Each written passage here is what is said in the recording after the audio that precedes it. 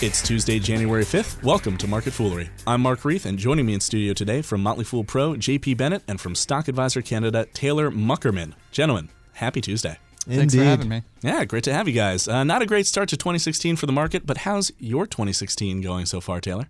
The first 4 days have been wonderful. Yeah, JP? Yeah. It's too early to call it. Way to hedge your bets right out of the gate, JP. Plenty to talk about today, but the first thing I want to touch on is a story that's close to my heart.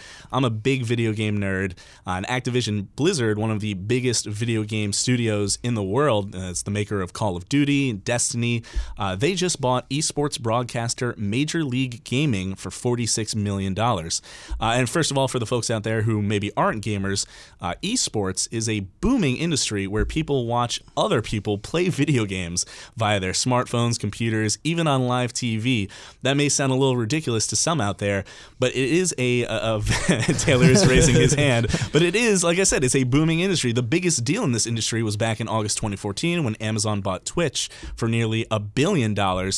So this Activision deal, JP, is a little bit smaller. It's not even $50 million. So what's Activision's angle here? Why are they investing in MLG? Well, from what I've read, it sounds like they kind of see the future for video games and broadcasting, and they basically said they want to make a ESPN-like entity for, video games, because we're still kind of in the early innings of broadcasting. But if you kind of think about this deal, it's really interesting because to me, if you think about ESPN, this is almost like the NFL or the NBA buying ESPN, right? Because Activision Blizzard, they make games that MLG broadcasts. So it's a very interesting dynamic. Well, is that a little bit of a conflict of interest there? It could be. So like Counter-Strike Go is made by Valve, right? So that's a competitive game. It's got a really big scene and it's broadcast. They said, to start, we have no intentions of kind of trying to shift focus to our games, but you got to think that's kind of in the cards for the end game, right? Absolutely. And as you said, the global esports audience is growing stronger by the year. I think last year it was at something like 134 million people. Twitch itself, Twitch alone, has 55 million users on their site. Do you see Activision bringing MLG up to that level? Because it's not there just now. Twitch is still the biggest esports platform out there. And with the backing of Amazon, I have to presume it's only going to get bigger. Does Activision ever compete with a Twitch and an Amazon? Yeah, it'll be really interesting to see where they go with this because the behemoth is League of Legends, right? And League of Legends is primarily broadcast on Twitch. And so that's kind of the gold standard right now. What were the numbers they had around, 36 million viewers for their finals. And that was even though the broadcast times for the US and for like Korea, where it's really big, it's a really awkward time. It was like super late at night there. It was like 8 a.m. in the morning here. Me and my friends had to wake up, just basically roll out of bed and turn it on. So that definitely kind of dampened the viewer count. So that's the gold standard. And I think Twitch has got a really good position as far as being the go-to source for that game, because that game does lend itself very well to kind of the competitive scene in broadcasting. So I'm not convinced that this is going to kind of all of a sudden, they're going to throw a bunch of money at it, and next thing we know, we have another Twitch. It'll be really interesting to see where they take this, though. And let's talk about League of Legends and how popular that's been for a second. As you said, 36 million people tuned in to the League of Legends Championship last year. For comparison's sake, 112 million people watched the Super Bowl last year, Taylor. I presume, were you one of these Super Bowl watchers? I did watch the Super Bowl, Did yes. you watch the League of Legends Championship? I did not. Why not? So for myself, I understand playing video games. The only time I've ever watched other people play video games is when I was waiting my turn to get the controller. But that being said, I do understand that this is a growing industry. There's entire theaters and coliseums dedicated to it. In Asia, I believe that there might be here in the U.S. as well. If not, I have suggested that theater operators should dedicate 1 or 2 screens to this every now and then because of declining movie goership, if that's how you would say that. Viewership is how professionals goership. Sure. Well, you can view it at your house, but you're not going to the theater. So I think that could be a savior for some theaters here in bigger markets. And you look at the NFL, parents are keeping their kids out of football with all the rage and concussions taking place. The new movie with Will Smith bringing that even more to light. So you could see maybe us losing out on some of the sports that we have become such great fans of and needing to turn to something else. Right, and gaming, esports, it's no one's getting hurt. I was going to say, it's everything that you don't have. There are some, actually, that we're having issues with wrists and stuff tunnel. like that. Yeah. If you're Yeah. playing video games for like 12 hours a day. Fair enough. What a tough life. But yeah, so esports, it's a young, global, digital, it's diverse, it's everything that, normal sports, maybe like the NFL, maybe once was, but it's probably moving away from that. So I guess the final question for this segment then, and I'll ask it to you both, Taylor, I'll start with you. Does esports ever outpace, in terms of viewership, the NFL, let's say, which is the most popular sport in America right now? I could absolutely U.S. viewership or global viewership, because global I could absolutely see that happening. The NFL is trying its darndest to grow internationally, and it's just not happening. So yeah, I could see global viewership far outpacing the biggest sport in the United States. Maybe not with global soccer, but perhaps U.S.-based sports. JP? That's a really tough one. Here's a question for you. Did you watch the League of Legends Championship? Did you watch the Super Bowl? Yeah. Oh, okay. I was hoping there was maybe a little bit of an offset there. Yeah, because I'm you guys hit on a great point, is we're now getting to the part where the kids growing up are kind of, video games were a huge part of their lives, and so now it's kind of, the transition is natural, right? So as more and more people, grow up in a video game environment, this becomes more second nature to them. I grew up where, for me, it was traditional sports all year round. I grew up on the NFL, college football, soccer, stuff like that. But I kind of started playing video games just young enough. I was kind of at the early point where it was becoming, I don't want to say socially acceptable, but it was just a lot more common to play video games. So I kind of straddle the lines. But I mean, if you include global viewership, yes. U.S., Riot's League of Legends World Championship versus the NFL Super Bowl, it's going to take a really long time. Fair enough. I think. All right. Let's move on along to our next story. First Solar is about to hit a 52-week high, even as oil continues to head lower. First and foremost, let's talk First Solar. Taylor, shares of First Solar are up 50% in the last 12 months, and they're flying high. And despite that, Goldman Sachs actually announced earlier that it's upgrading First Solar, moving its rating from neutral to a buy. So despite the high price tag that comes with First Solar, Goldman Sachs still sees a lot of potential for the company. What's your take on First Solar? What are they doing right, and what is Goldman Sachs so bullish about?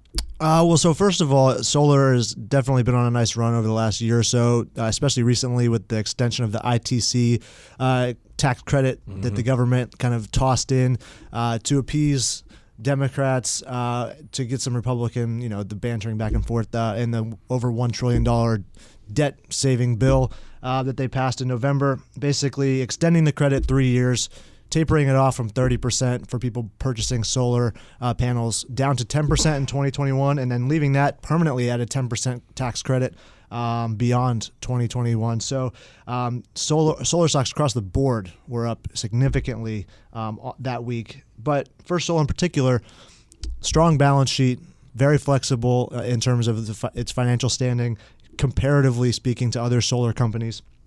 And they have utility-sized scale. You compare them to SolarCity, which is maybe one of the bigger names people might recognize right off the bat. They're installing panels on businesses, on residential rooftops. They also are going to start manufacturing their own panels, but First Solar, totally vertically integrated. They can work with cities, they can work with states, they can work with countries. So they have a much broader scale, and they're global. They're a global company. They've worked with countries in the Middle East, U.S., South America, Europe. So I think that you're seeing them become more efficient. They're growing their production, and solar in general is just catching on a lot more than we have seen it. Sure, solar's on a run, but oil is so cheap, Taylor. $36.50 for a barrel of oil. I could buy a barrel of oil much cheaper than I could buy a solar panel. Exactly. What a bargain. But more importantly, a lot of solid companies in the oil industry are looking pretty cheap these days as a result of oil's plummet. Is now the time to be investing in these oil companies, or are we just going to see more of the same in 2016? Personally, I think that definitely if you have a 3 to 5 year time horizon, this could be, a great entry point if you've never invested in oil. On the other side of that, though, the prices look cheap comparatively, but maybe not the multiples, because financials have suffered right along with the stock prices. So you kind of want to take the overall price drop and maybe with a grain of salt. But there are great companies out there that I think once oil does flip the switch, which I do believe this year or next year is going to happen, if you can stomach maybe another 15 to 20% drop, hoping for that 100%, 200% if oil does creep back up to $60 or $70 a barrel in the next year or two, there are some companies out there that I think you could certainly sit on as long as you don't need that money right away. All right. Hey, JP, you've been a little quiet as we talk about oil. Why is that? What's your take on the oil industry? Well, personally speaking, and I wish I could remember who I originally heard this quote from, but I think it's a great quote, and it's basically that, commodities are where generalists go to die. So basically a generalist is someone who kind of studies companies in all different industries. And because commodities are cyclical and there are so many different dynamics that are in play here, you can be really wrong. And so personally, I tend to kind of shy away from really heavily exposed companies that are very heavily exposed to commodities. So I don't have too much to say. We obviously pay close attention to it for the services that I work on, but we're definitely not backing up the truck right here. And it'll be really interesting to see going forward kind of how the supply-demand kind of that relationship kind of plays out for the next couple of years. I know Wood Mackenzie, an analytics firm, is basically saying it's going to take at least until the end of 2016 for that to kind of come back into balance. Right. And if that doesn't come into balance, what's the catalyst to drive oil higher again? Right. Yeah. So right now, talking about that is like we're at an all-time high, 96 million barrels a day in demand, which is continuing to grow. Maybe not as quickly as it has in the past, but it's still growing. And with oil at $30 to $40 a barrel, production certainly isn't going to continue to grow. And the U.S. has been adding million or so barrels a day for the last 5 years, but oil was 80, 90, over $100 a barrel at that time. So we're actually expecting to see us pull back on production this year or next year. And we've been the swing producer, so if we give up that extra million barrels a day that we have been producing, you could see that crunch. And now you've got two, if not the two biggest names in OPEC going head to head with Iran and Saudi Arabia right now.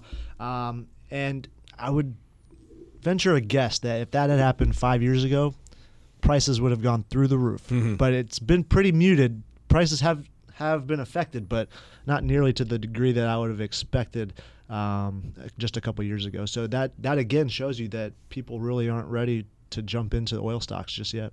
Not just yet, but maybe in the future. Speaking of the future, let's turn our gaze towards the rest of 2016.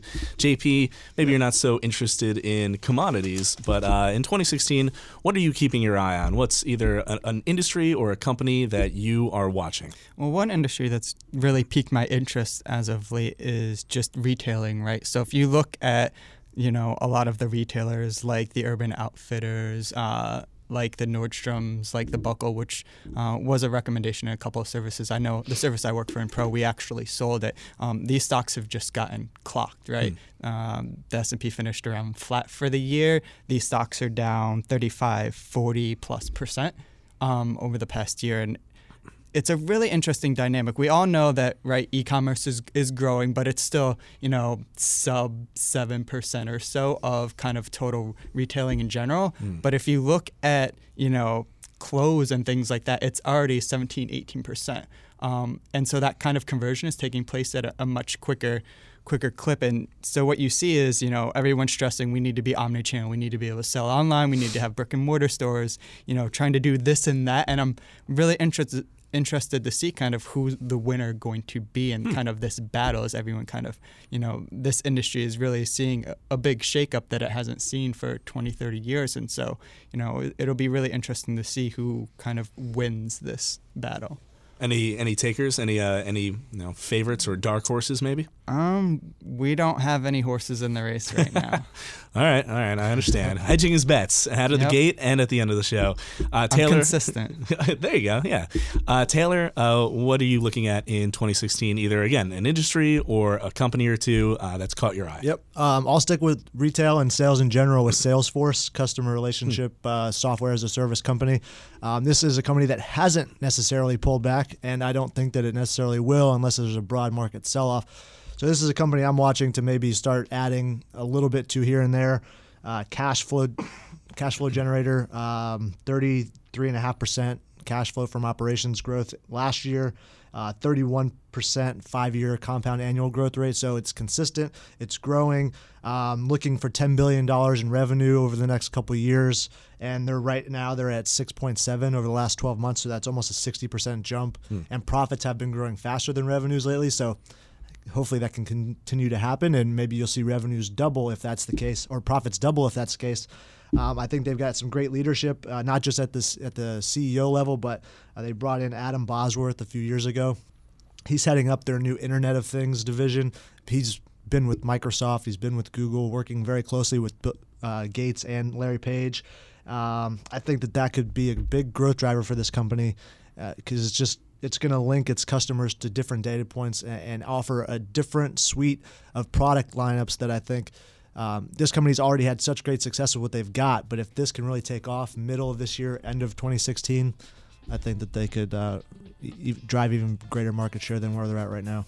All right. JP Bennett, Taylor Muckerman, guys, thanks for being here. Appreciate it. Thanks. As always, people on the program may have interest in the stocks they talk about, and the Motley Fool may have formal recommendations for or against, so don't buy or sell stocks based solely on what you hear. That's it for this edition of Market Foolery. The show is mixed by Dan Boyd. I'm Mark Reith. Thanks for listening. We'll see you tomorrow.